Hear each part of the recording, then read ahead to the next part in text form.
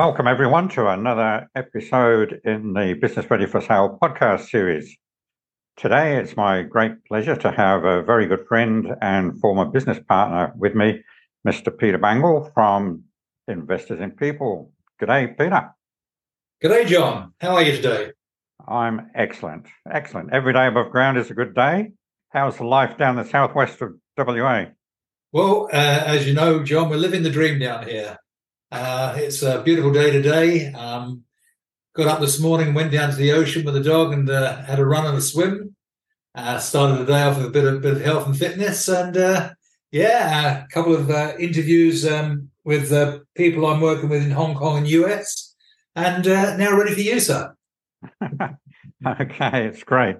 The reason I wanted to do this podcast on partnerships is because I get to talk to a lot of business owners these days and clients who are working towards selling their business or getting out of their business or just growing their business. And whenever I mention getting into a partnership to them as a way of achieving their goals, they freak out basically and say, no, partnerships don't work. And just a little bit of background about how Peter and I got to be in a partnership. So I had a training and development business called Leadership Management Australia that was part of a franchise. Peter came in from the UK and bought one of the other franchisees' businesses, which was a very similar size to mine. I'd been in business about 7 years at that time, coming up for 7 years. And Peter came to me and he said, look, I've got two goals, and you can correct me if I get this wrong, Peter. But you came and said, I've got two goals. I want to get my permanent residency so I can stay here, and I want to exit the business in 3 years and sell and get out. Why don't we put our two businesses together? And because I'd been in the business for between 6 and 7 years at that point, and I loved the business, I loved the clients, I loved what we did, we got some fantastic results, but I was looking for a change. And so Peter and I checked each other out. I don't mean police clearances and all that sort of stuff. We checked each other out as personalities and whether we could work together, and agreed. We got the franchisor to agree to put the two franchises together, and we got into a partnership. Anything you want to add to that, Peter? Well, it was a very successful partnership, John, and we actually achieved our goal in about 2 years and 8 months, which was fantastic.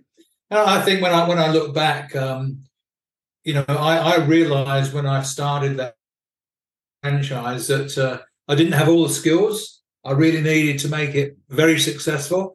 And when I met with you and I watched the way you operate, having met you at conferences that the franchise offered, and then met you in Perth and we talked a few things, I thought, well, this gentleman knows how to run the franchise. He's the bee's knees at running the franchise and all the things that go along with it, which I'm not.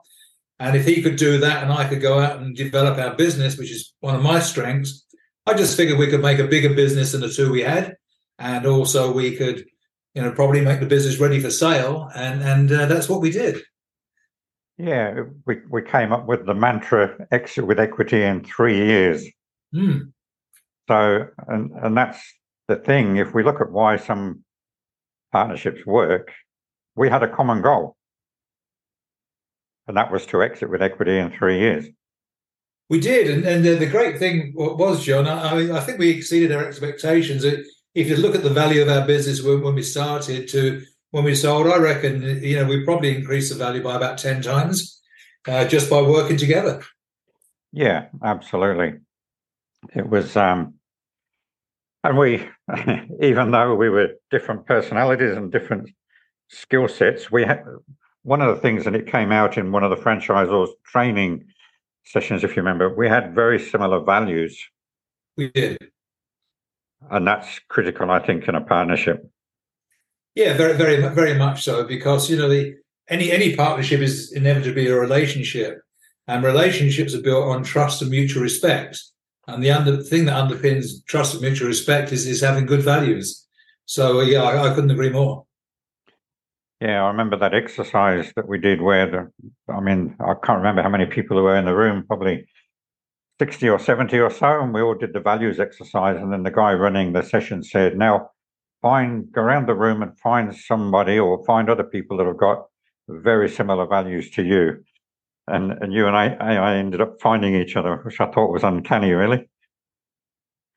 Yes, it was almost as if it was meant. And the more we talked, not only did we realise we had the same values, but we realised we had diverse skills that would be complementary in a partnership. Absolutely. It was appreciating the differences, I think, and a business needs those different skills. When people get into partnership with people who are the same as them, that's when it can become a problem, I think. What do you say? Yeah, indeed. You know, I mean, when you're starting any business venture, making any big decisions in business or life, you really need to have a purpose and an outcome and a process. And so, you know, if you set out with checking out the purpose and the outcome, you know, for us, there was an opportunity where we could get synergy through our diverse skills. You know, we could make 2 + 2 = 5, or in this case, actually 10. And we could work harmonious together because we would have distinct roles and responsibilities. I think that came to us very early in our relationship, John. Yeah. Talk a bit more about roles and responsibilities. How do you, when you get into partnership with somebody, how do you work out who's doing what? Well, it's rather like, you know, if you were interviewing someone for a job, you know, you look, you know, the capability is made up of knowledge and skill and attitude. And so you search into a person's background like you would reading a CV and see what they've done, how they've operated, what successes they've had, what failures they may have had, and get to understand what made them strong and what made them win. And once you start to understand people's strengths, you can compare those strengths with yours. And then you can look at each other's weaknesses and you can recognize that if your strengths equal my weaknesses and my weaknesses are built on the strengths of you, then, you know, we've got a very good partnership together. Yeah. I know as part of your business now, you help businesses recruit people. And, you know, tell us a little bit about the process you go through there.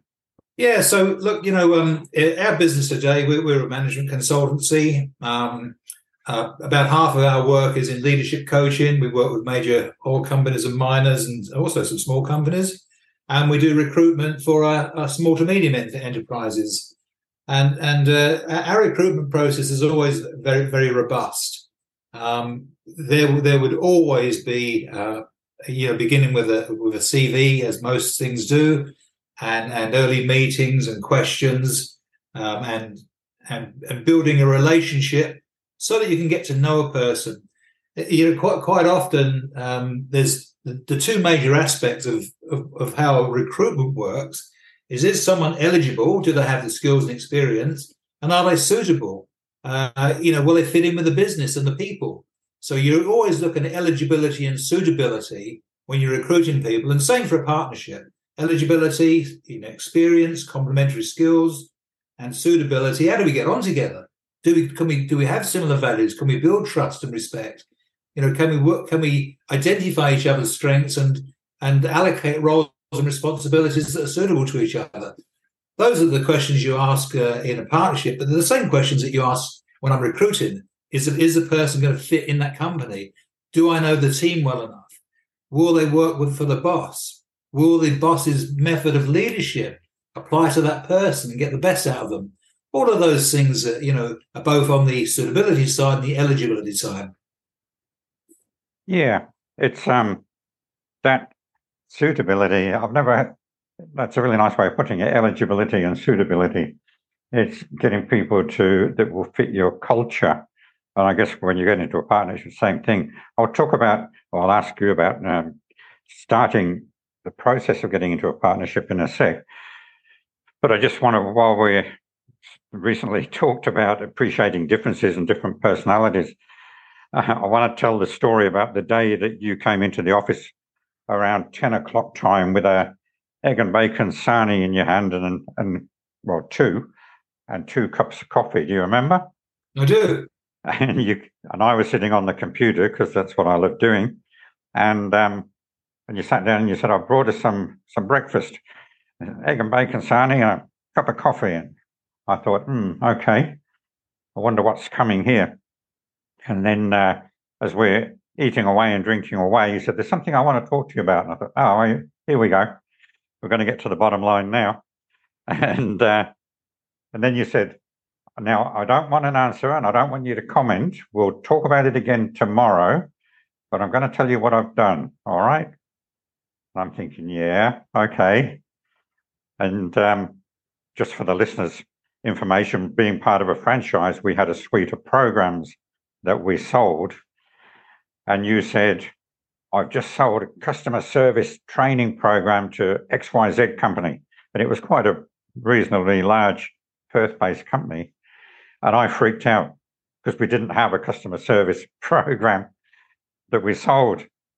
And I started to freak out. And you said, look, I told you, I don't want any response, any answer now. We'll sit down and we'll talk about it tomorrow. And because you knew, again, it's understanding and appreciating those differences. And I think that story makes the point that you knew what my response would be. And so you prepared me for it. You softened me up with an egg and bacon sarnie and a cup of coffee, but said, because you knew that I'm a muller, I like to mull things over. Engineer by training, I need data and facts. So when you presented me with, I've just sold customer service training to XYZ company, you knew that given 24 hours, I'd probably think it through and think, oh, okay, well, I could come up with a solution for that, and we'd work it out, right? And we did. That's exactly what I thought, John. And when you start to understand how people work through observation and experience, you get to know what's going to work and what's not going to work. And I knew that if I landed something on you and tried to push you into something, it wouldn't work at all. I knew you would need time to think about it, and that was the plan. So it worked pretty well, actually. Yeah, it sure did. And there were other occasions as well. I won't mention the video of the geese. People don't need to hear that one. They can contact me if they want to know that story. It's a good story, and it's a good segue to one of the things that you know about me too, John. I do sometimes fly by the seat of my pants. What do you mean sometimes? Yeah, but and the good thing is we can laugh about it now, and we laughed about it at the time. Although it wasn't all a bed of roses, and occasionally we would get upset with each other a little bit, but we would always sit down and have a coffee and talk about it, and then we'd laugh it off. And because I remember an agreement we made up front that when we were thinking of doing something and we didn't necessarily agree on how we were going to do it or what we were going to do, I remember you saying, look, one time we'll go with what I think, and another time we'll go with what you think, and we'll just alternate it. And I think that worked very well too. But it's having those understandings up front, isn't it, that makes the difference. It is.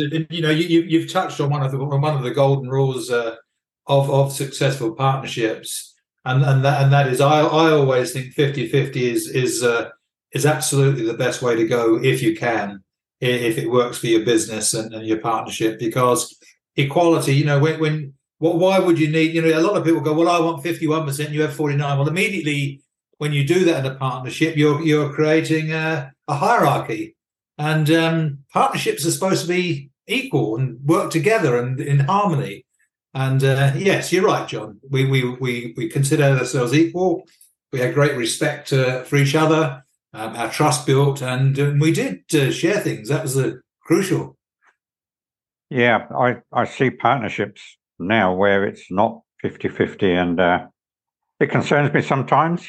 And that 50-50, I think, is vital. Yeah, even if it's, sometimes it can't be a monetary 50-50. You understand that. And you know what? Some businesses work with minority partnerships very, very well. It's just the 50-50. The most important part about it is the trust and respect and giving each other. If you're in a partnership, then you're doing it together and you go forward together, and that's why it works much better. Yeah, absolutely. It's yeah. Okay.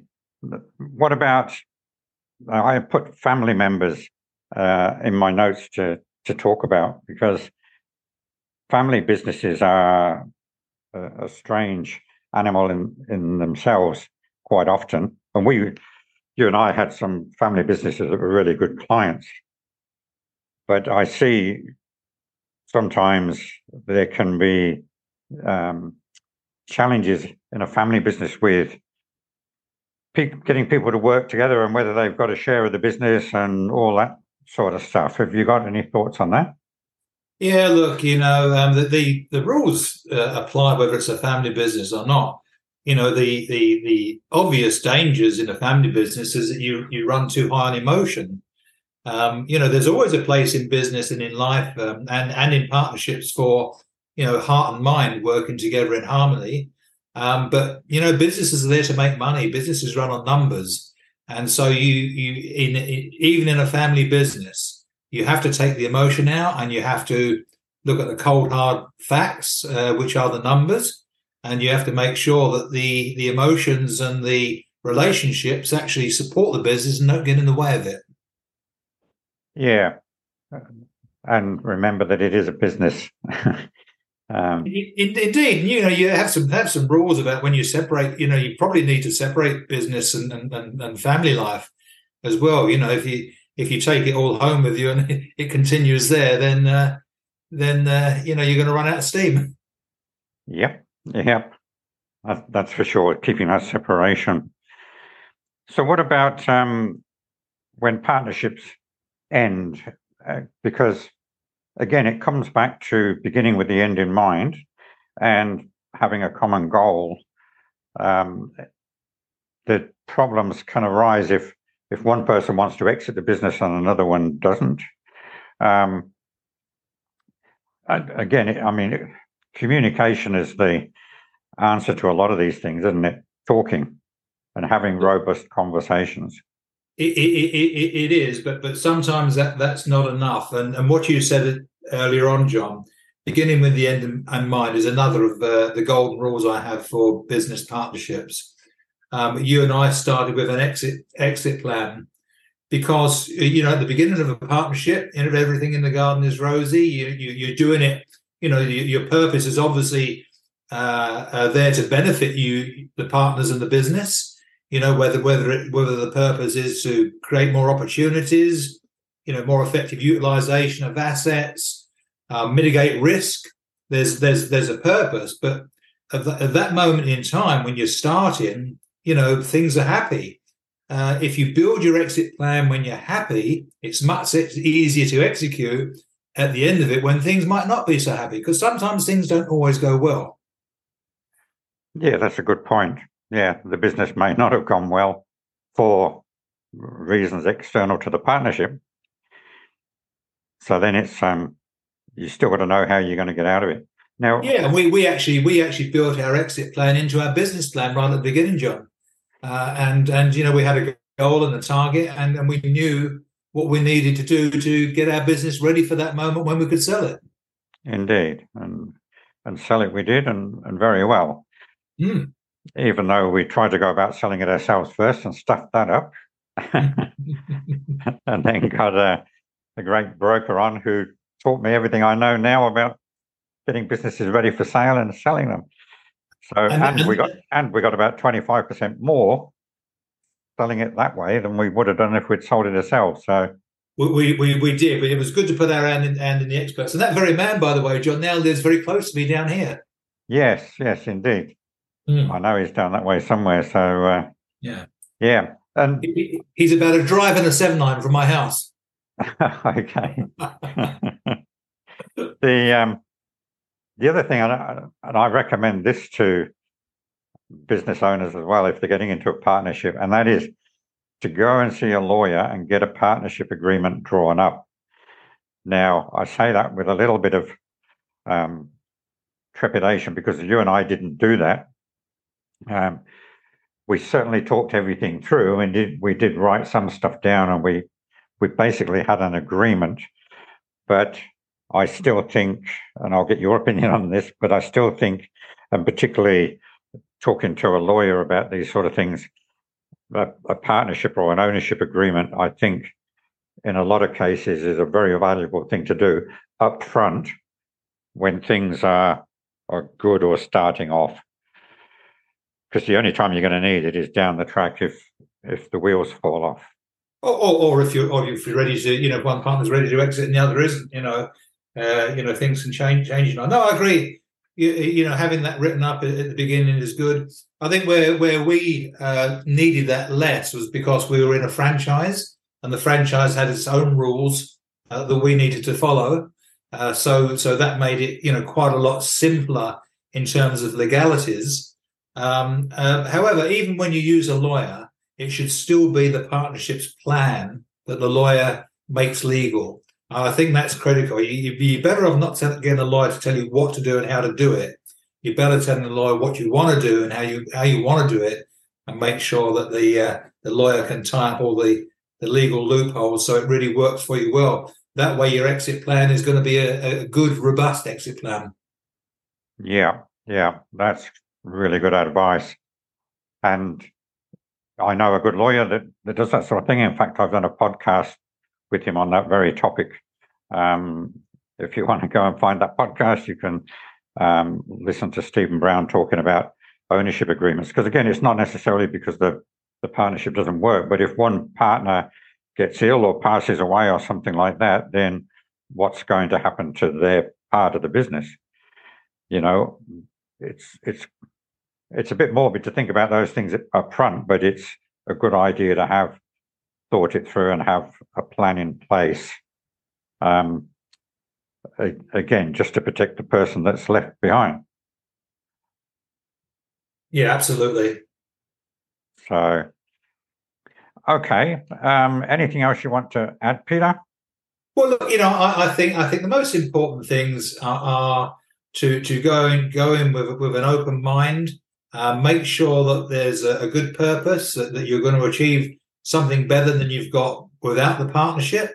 So as I said earlier, maybe there's opportunities to grow your business faster. Maybe there's diverse customer bases that you can both access. Maybe there's assets you can utilize more effectively.